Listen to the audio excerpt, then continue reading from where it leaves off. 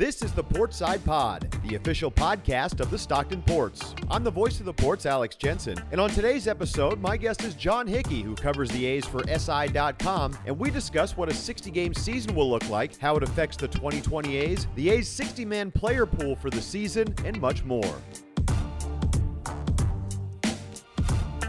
During these trying times, Chase Chevrolet is still open and here to serve you. With their Easy Pass service, you can shop online and have your new pre-owned vehicle delivered right to your door. Learn more at chasechevrolet.com/easypass.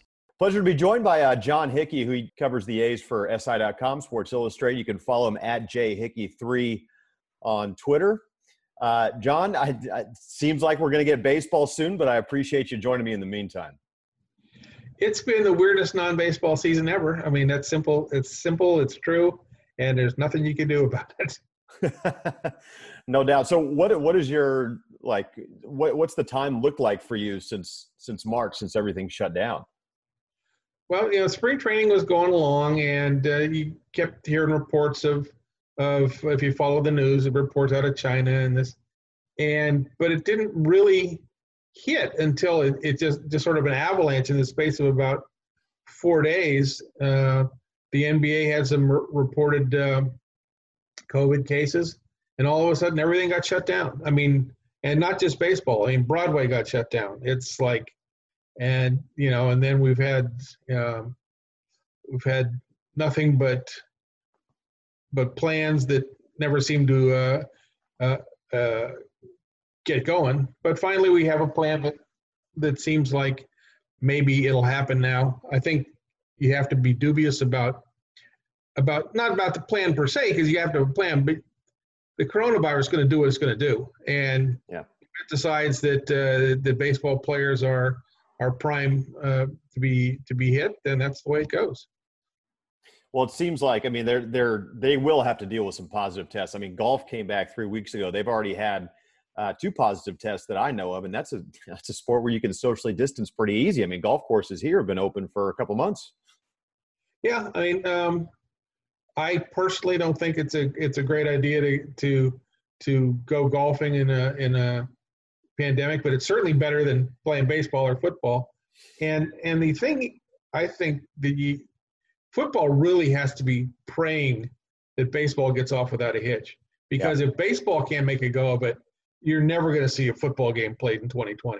Right. I mean, I know they're planning on a schedule in the NFL and major colleges. A lot of them want to play, but this is a sport where you're head to head, in your face, bodily fluids all over the place, and people bleeding. And no, that's going to be real tough if baseball, which is basically. We get the pitcher and the catcher and the hitter are close together, and the umpire's there. But other than that, you can pretty much stay away. And if baseball can't make a go of it, football doesn't have a chance. Well, that's going to be the interesting thing, right? I mean, because like we said, there's going to be positive tests. I guess it depends on at what point Rob Manfred says that's enough. If there are too many tests, if it gets to be a point where it's out of control, I mean, what happens then? I mean, if baseball has to shut down. Well, I think it's interesting that they originally were going, if you will recall, for 30-man roster and a 20-man taxi squad. Now when they final result, they have a 60-man taxi squad, and I think it's because if you have to shut down your entire 30-man main operation, you theoretically could take the guys who've been sequestered someplace else. In this case, maybe it's Stockton, and I don't know, have them play games in Sacramento or Portland or someplace that where the coronavirus isn't as big an issue.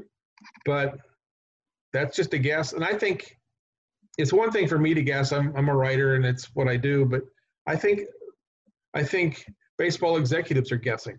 These guys are not immunologists. They can only listen to what Dr. Fauci says and hope he's right when he guesses. And he admits that sometimes he has to guess because you don't know. The virus, like any other virus, is going to do what it's going to do.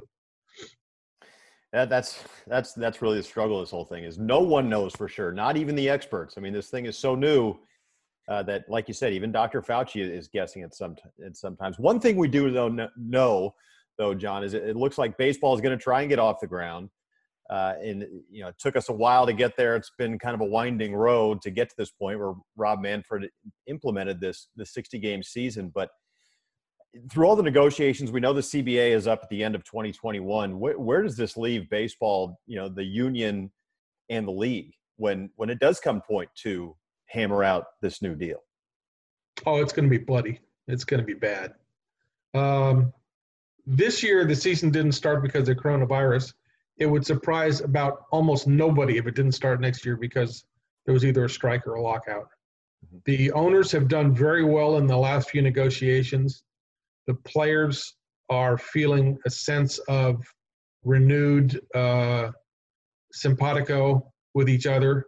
They're all more on the same page maybe than they've been in a while, and they're not going to give anymore. And the owners are going to.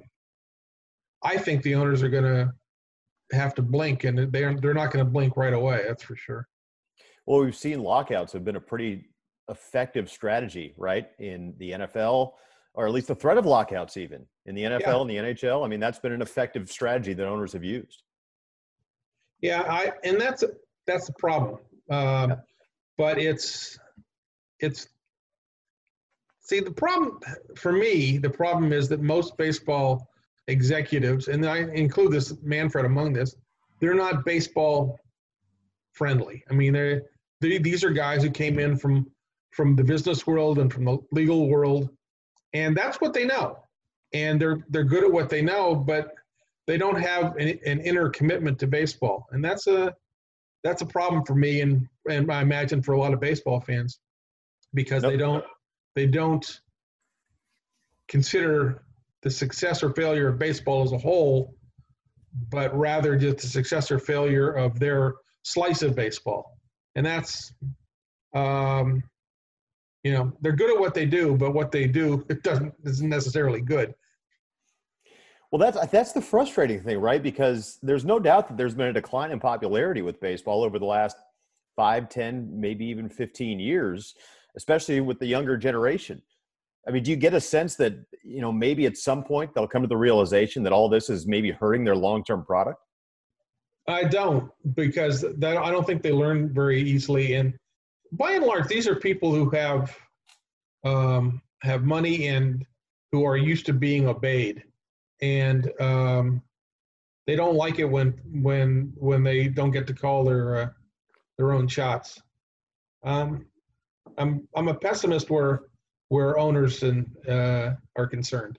They are who they are, and it's not great for the game, but you got to deal with it.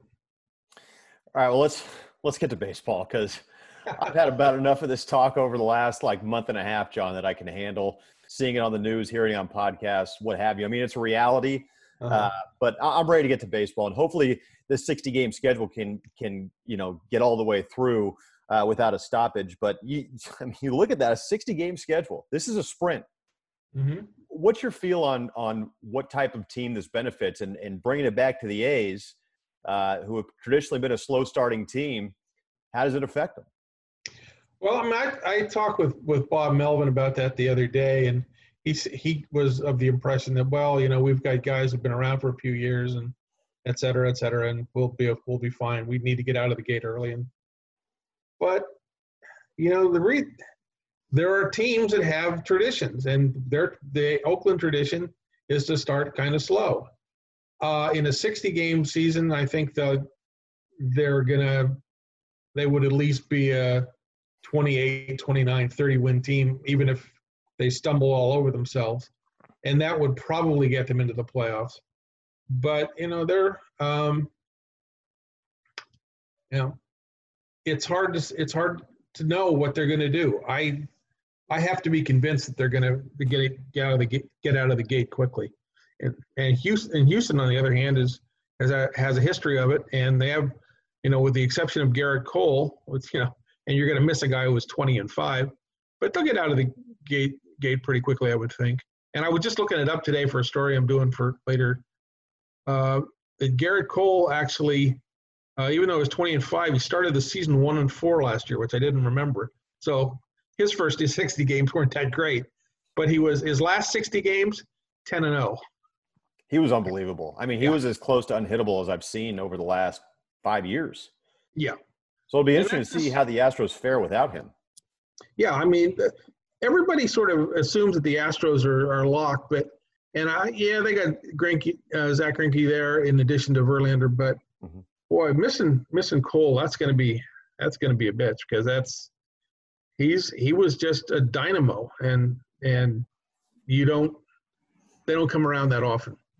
Let's not forget too that I know Justin, I think he's scheduled to start the season at this point, when the season gets going later July. But I know Justin Verlander was battling some health issues in spring training. Zach Greinke maybe showed a couple chinks. I mean, he's still a frontline starter, but maybe he's not what he was a few years ago. No, it's been 10 years since he won the Cy Young, and everybody gets older, and everybody. I mean, he knows how to pitch. He's got good stuff, but the dominant day in and day out dominance, that's hard to do. That's hard to do over a 10 or 12 year period. And he's good, but he's not the Zach that he was. What do you make of the kind of uneven schedule and how this is going to affect the A's? Obviously, 10 games each against each one of their division rivals, including the Astros and the Angels. I mean, that's the other thing about this short schedule. There are going to be some teams that can cover up some flaws in just 60 games, and the Angels are kind of one that comes to mind for me. A very good offense, obviously, but some questions on the mound as usual. And then 4 games each against the NL West, which we're going to see the Dodgers, San Diego, and Colorado, maybe even Arizona, or a couple other teams that fall into the same category as the Angels, John, where you can cover up some flaws in just 60 games and maybe use some of those young players when it comes to, like the Padres. So how does this schedule, 60 games, and considering the teams the A's are going to be playing, where do you think that puts the A's in terms of not just the division, but the wild card and an uneven schedule? I mean, the Rays aren't, for example, the Tampa Bay Rays aren't playing the same teams the A's are. The Chicago White Sox, who were thought to be maybe an up-and-coming club, aren't playing the same teams the A's are. So, where does this put the A's in terms of scheduling and who they're going to be playing? Well, it's sort of a problem because teams teams like the Giants and the Diamondbacks and the Dodgers, you won't see them. You're only going to play them a handful of times. But these are all teams that are built for the anybody can get hot for 3 weeks. Even bad teams can do that, and these aren't bad teams. These are teams that are looking for the right moment, and maybe you can turn that 3 weeks into 5 weeks. And then all of a sudden, you're in the playoffs. So I think it's going to be a real issue for teams like Oakland, who know they're good, to beat back the charge of teams who think they want to be good. And and a team like the Angels, that would be they're going to be a problem. I would think a team like the Mariners, I would think, would not be as major an issue because they don't have the experience and they don't have the bodies. But check back in a couple of years. Well, that's going to be the crazy. I mean, you mentioned a few good weeks. I heard Jake Diekman on Buster Olney's podcast a few days ago saying how he heard, the math works out where a 5-game losing streak in a 60-game schedule is essentially the same as a 17-game losing streak. Yeah. In a 162-game schedule. Every game in a 60-game schedule is worth 2.7 games mathematically. So a 4-game losing streak here is essentially a 13-game losing streak. And everybody's going to have 4-game losing streaks. The question is, you better not have very many of them. Yeah, a couple bad weeks, and you're basically out of the playoffs. Yeah, and that's going to be a problem for a lot of teams when they talking about baseball executives decided that they go with 10 teams in the playoffs instead of 16. Yeah, I'm not a huge fan of having everybody on the planet just show up and be in the playoffs. This particular scenario, 60 games, I could see it. And of course, that's the one time they decide not to do it. But, they don't check in with me very often. Right. No, I think a lot of people are on the same page. And I think that's why it was so kind of shocking to me that the players didn't take that original offer from the league for 60 games when Tony Clark and Buster Olney had the meeting, or Buster Olney, I got Buster Olney on the mind. Yeah. Tony Clark and Rob Manfred had the meeting in Arizona, and they had the expanded playoffs on the table. This is the one year it makes sense. I mean, having 16 teams make the playoffs after 162 games, that doesn't make much sense to me. After 60 games, I mean, there's going to be some good teams that could be left out of the playoffs. Yeah, I mean, you only have to look at the 81 season when it was divided in half, and the Dodgers and the Reds, the Reds had the best record in the National League, but finished second in both the first half and second half and didn't make the playoffs. Right. Yeah, you're gonna have weird stuff like that, and there's just nothing you can do about it. And even with a one-game wild card, I mean, you could see a team like the White Sox sneak into that one-game wild card and get hot for a couple weeks and win the whole thing. Okay, so you wrote before you get off the wild card, I want to say one thing about the wild card. There won't be a one-game wild card because in a 60-game season, it's very easy to have 3 teams finished with the same record, 28 and 32. Mm-hmm. Say for example. Now they're going to have to play each other, and they're going to be a whole bunch of one-game wild cards. There won't just be one. I'm going on record as saying that right now. There'll be multiple wild card games because teams are going to have to play their way in because, you're going to be hard to separate. It might not be hard to separate the very best teams and the very worst teams, but the middle teams are all going to have about the same record. What's your take on the one-game wild card? Not a fan. Football is a one-game game. Yeah. Basketball, not so much. Hockey, yeah, maybe, but baseball is a series game. And if you can't at least play 3 games, then you haven't shown either team at their best performance. If you have one starting pitcher and he happens to be ready to go that day, then you're fine. But if you have 3 starting pitchers, but they pitched the last 3 days to get you there, and you've got to go with a number 4 guy who was in AAA 3 weeks ago, that's a problem. Yeah. It feels kind of like a made-for-TV event for one game. Yeah. Oh, absolutely.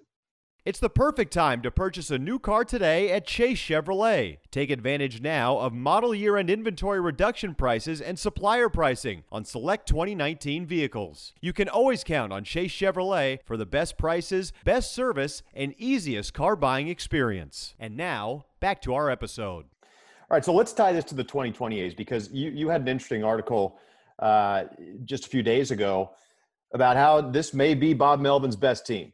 Right, talent-wise. Yeah. And you made a good point in that story that the A's have kind of been building for 2020 with the arrival of guys like A.J. Puck and Jesus Luzardo, and now it turns out Sean Murphy, and having guys like Matt Chapman and Matt Olson and Marcus Semien in the big leagues and entering their prime after having a couple of years of big league experience. So what do you think? Is this the best team on paper under Bob Melvin? I think it might be. The 2013 team was very good. But it didn't have the defense that this team has. I didn't actually write about the defense in that story, but this might be the best defensive team that Oakland has put together in 3 decades. You look at the guys at the corners, Chapman and Olson, the progress that Semien has made to make himself a Gold Glove nominated player. Yeah. Laureano in center. These are guys who have really good game. Piscotty is in right field is a real good player.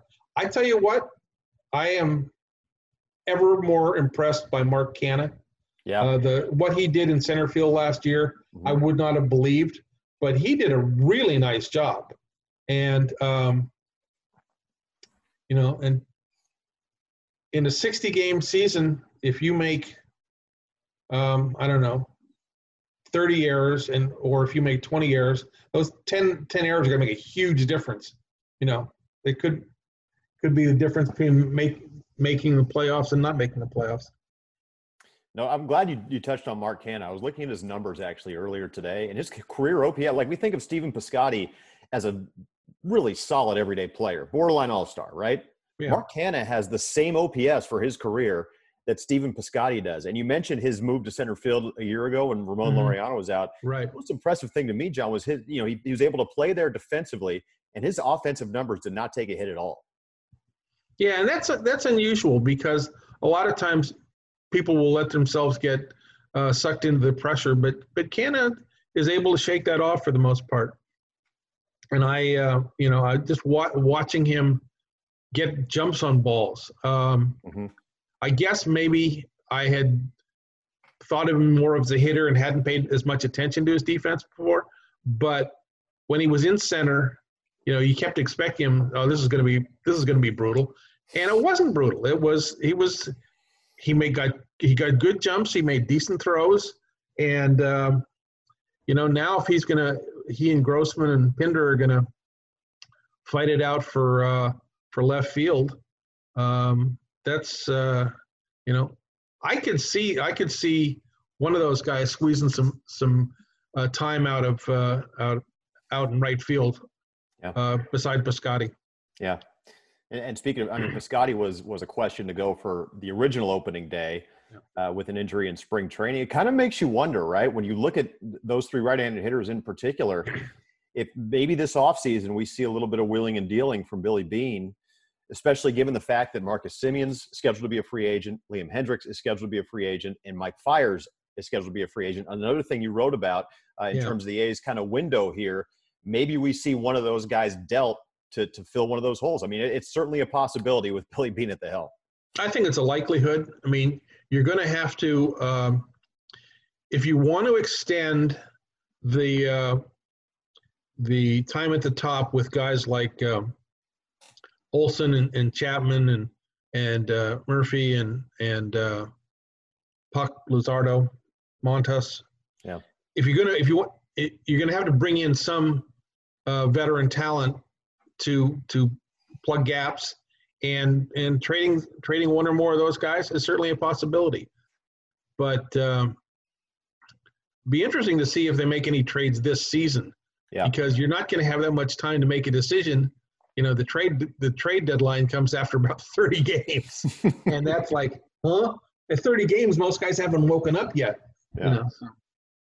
Well, and we've heard Billy Beane say time and time again, listen, you get to the All-Star break and you reevaluate, you see what you've got, and you kind of really understand what you have as a team in a normal season.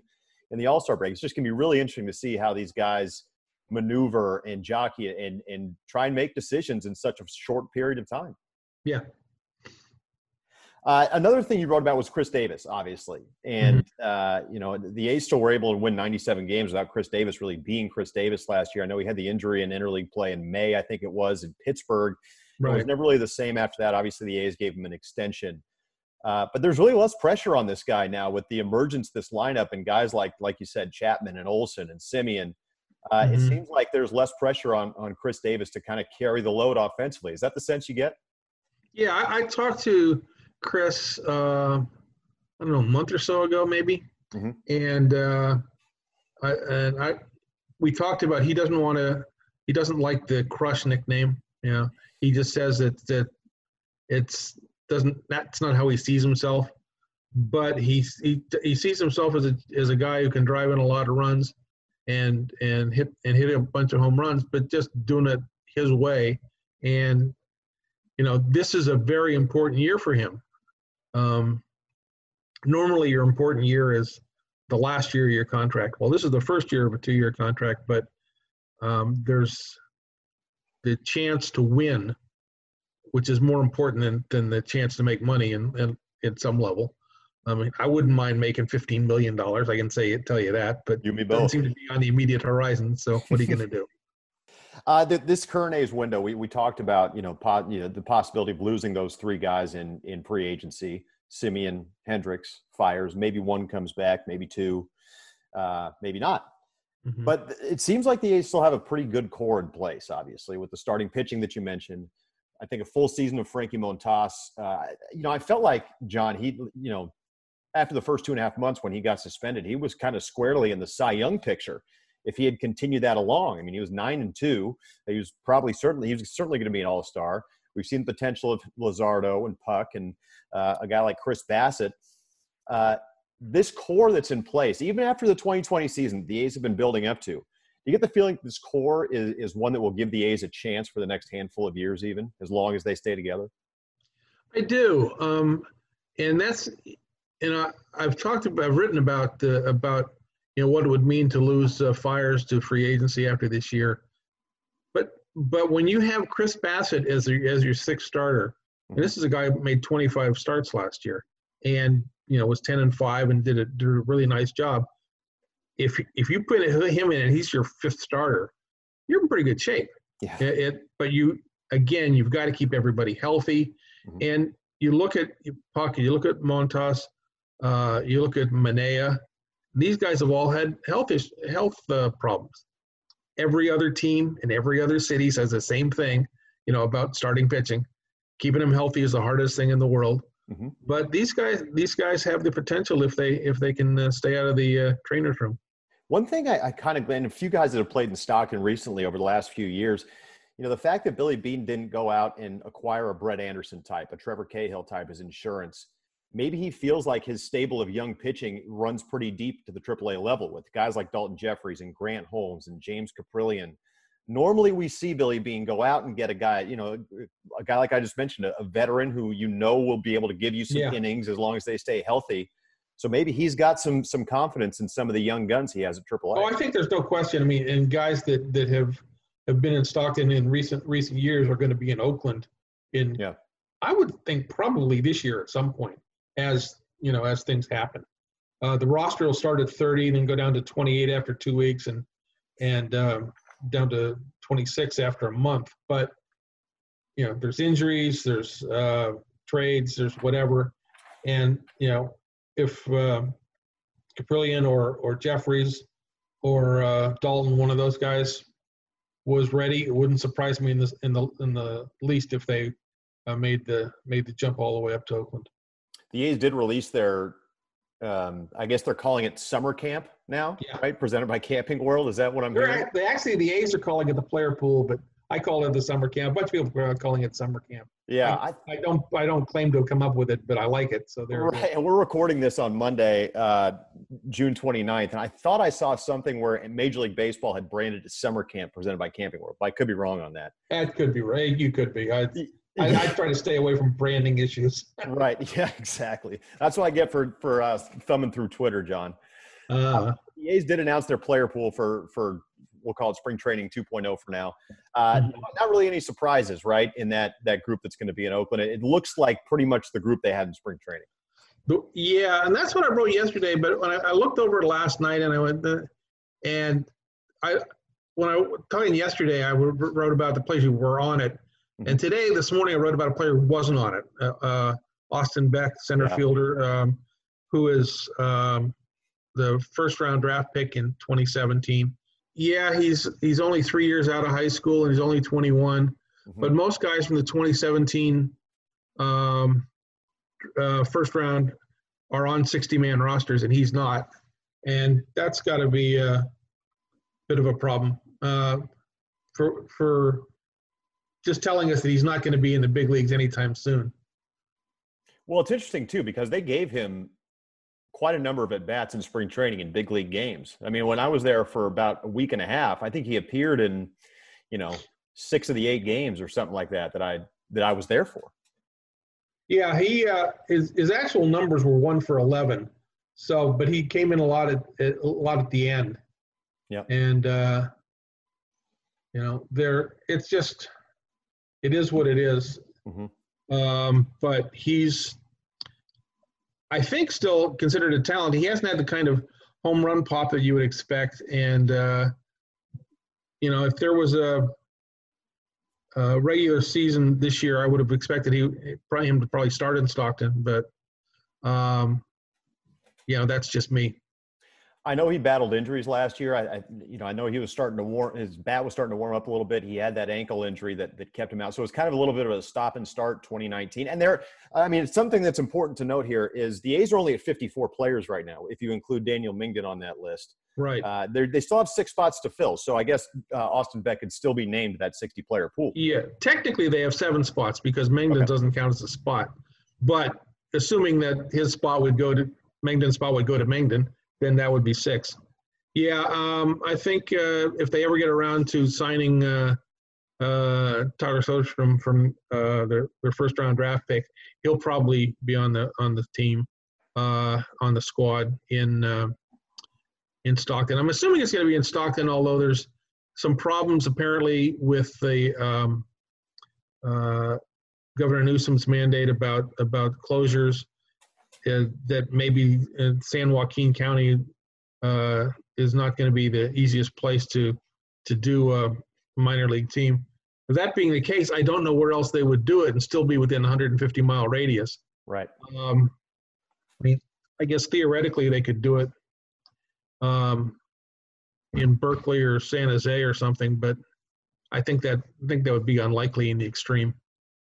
Yeah, that is interesting. Kind of ties us back to what's going on in Stockton. Originally it was Banner Island Ballpark. It seemed like that was a pretty turnkey deal for the A's because, that's their single A facility. The porch of the A's single A facility. It's a nice facility in Stockton. But now, as you said, with the spike in COVID cases in San Joaquin County, I guess you just kind of told us what you're hearing is the fact that it's kind of up in the air. Like the A's still haven't made a decision, and probably for the right reason. Yeah, I think the A's want to be there. I think Stockton wants them to be there. Mm-hmm. It's just the people who are going to make the final decision on this are going to be healthcare specialists, as they should be. And if it can't work out well health-wise, then that's the way it goes. I want to get back to something you said interesting about the players that are going to be training at the the affiliated site, whatever that's going to be. Do you get the feeling that the players on this list, guys like Nick Allen and Dalton, we mentioned Dalton Jeffries, Logan Davidson, last year's first-round pick, James Caprillion, Tyler Baum, Kyle McCann, other guys like that these are guys that the A's expect to be in the big leagues sooner rather than later? Yes. The one caveat, maybe not Davidson, mm-hmm. but I think they just want get him out there to get the experience of playing professionally. He's only had a half season in the New York Penn League I think he played for Vermont last year. Mm-hmm. And I think they just want to keep a guy like that whom they've invested all this money in. They want to keep him out there and keep him playing. While I was surprised that Beck wasn't on the list. That being said, I think there's a chance they might put him on the list later on. I know I heard a lot of whispers that people were expecting Logan Davidson to start in Stockton this season. I know Bob Melvin was extremely impressed with their first-round pick from last year, Logan Davidson, at spring training. I heard him, glowing about the guy. Yeah, they really loved his range, his defense, his arm. But he's going to have to hit, and that's going to be a problem. But if you play good enough defense, they'll wait for your bat to come around. And I'm pretty sure they think it will come around. It's interesting that the A's have been loading up so many shortstops and up the middle guys. It kind of lends to this new age of versatility that we're in right now. Yeah, and I think you look at the 42 people that are going to show up on Saturday. Assuming it's 42, depending on the number of COVID cases they have, but there's a lot of versatility there. You talk about Pinder and you talk about Barreto, Tony Kemp, Machine is going to be is there, Mateo. We talked about Canna. Canna can play a lot of positions. These are all guys that can give you a lot of different looks, and that's going to make you better if they get the chance. I can't think of a guy that's more built for the new extra inning rule and putting a guy on second base than a guy like Jorge Mateo, who what I'm told has 80 grades. I've seen him in person a couple times, but all the scouts say in the 2080 scouting scale, he's got 80 speed. And that could come into play in a season like this.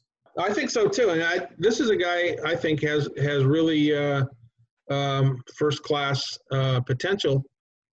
And the fact that they're starting with a 30-man roster is really going to help a guy like that. Yeah. I think he makes the 30-man roster. Would he make the 26-man roster if they hadn't had all this?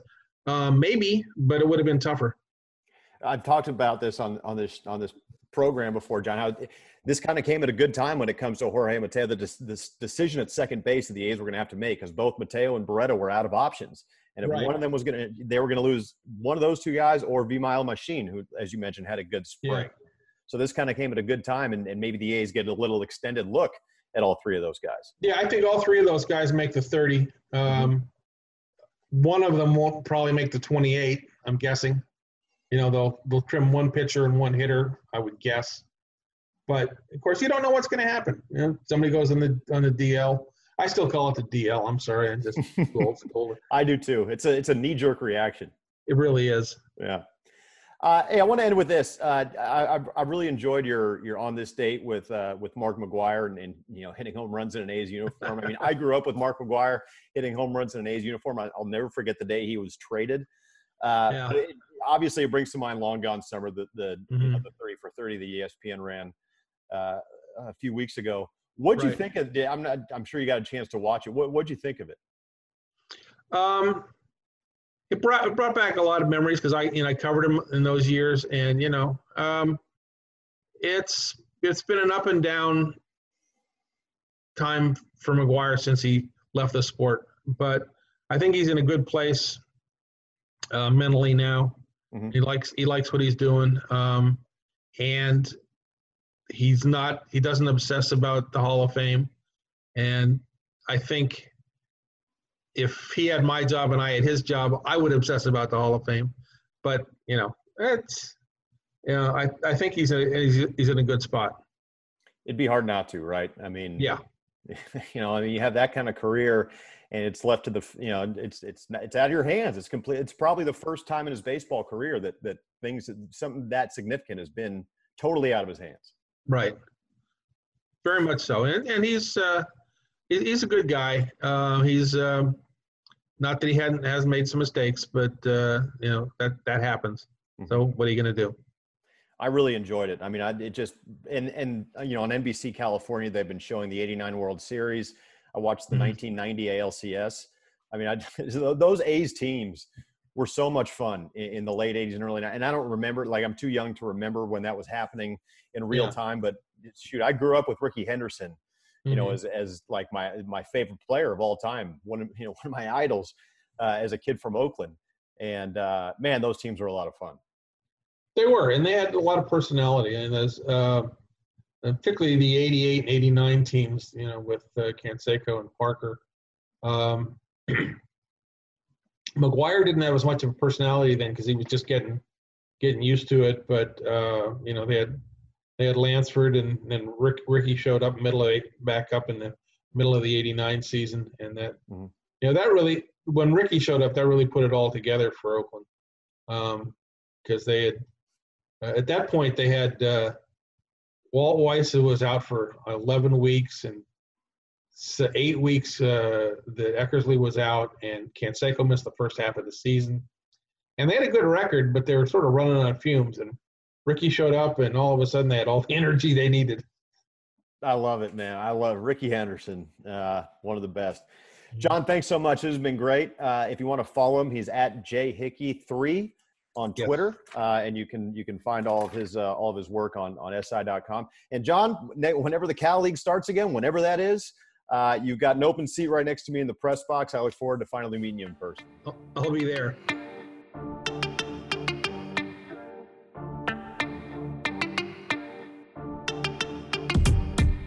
Thank you for listening to this episode of the Portside Pod. If there are topics or interview subjects you'd like to hear on future episodes, tweet at me at ajensen86. The Portside Pod is available on Spotify, Apple Podcasts, and other platforms, as well as at our home, anchor.fm/Stockton-Ports. You can also visit the Ports website at StocktonPorts.com and follow the Ports on Facebook, Instagram, Twitter, and other social media platforms. Until next time, I'm Alex Jensen. Please stay safe, and we'll talk to you on the next episode of the Portside Pod.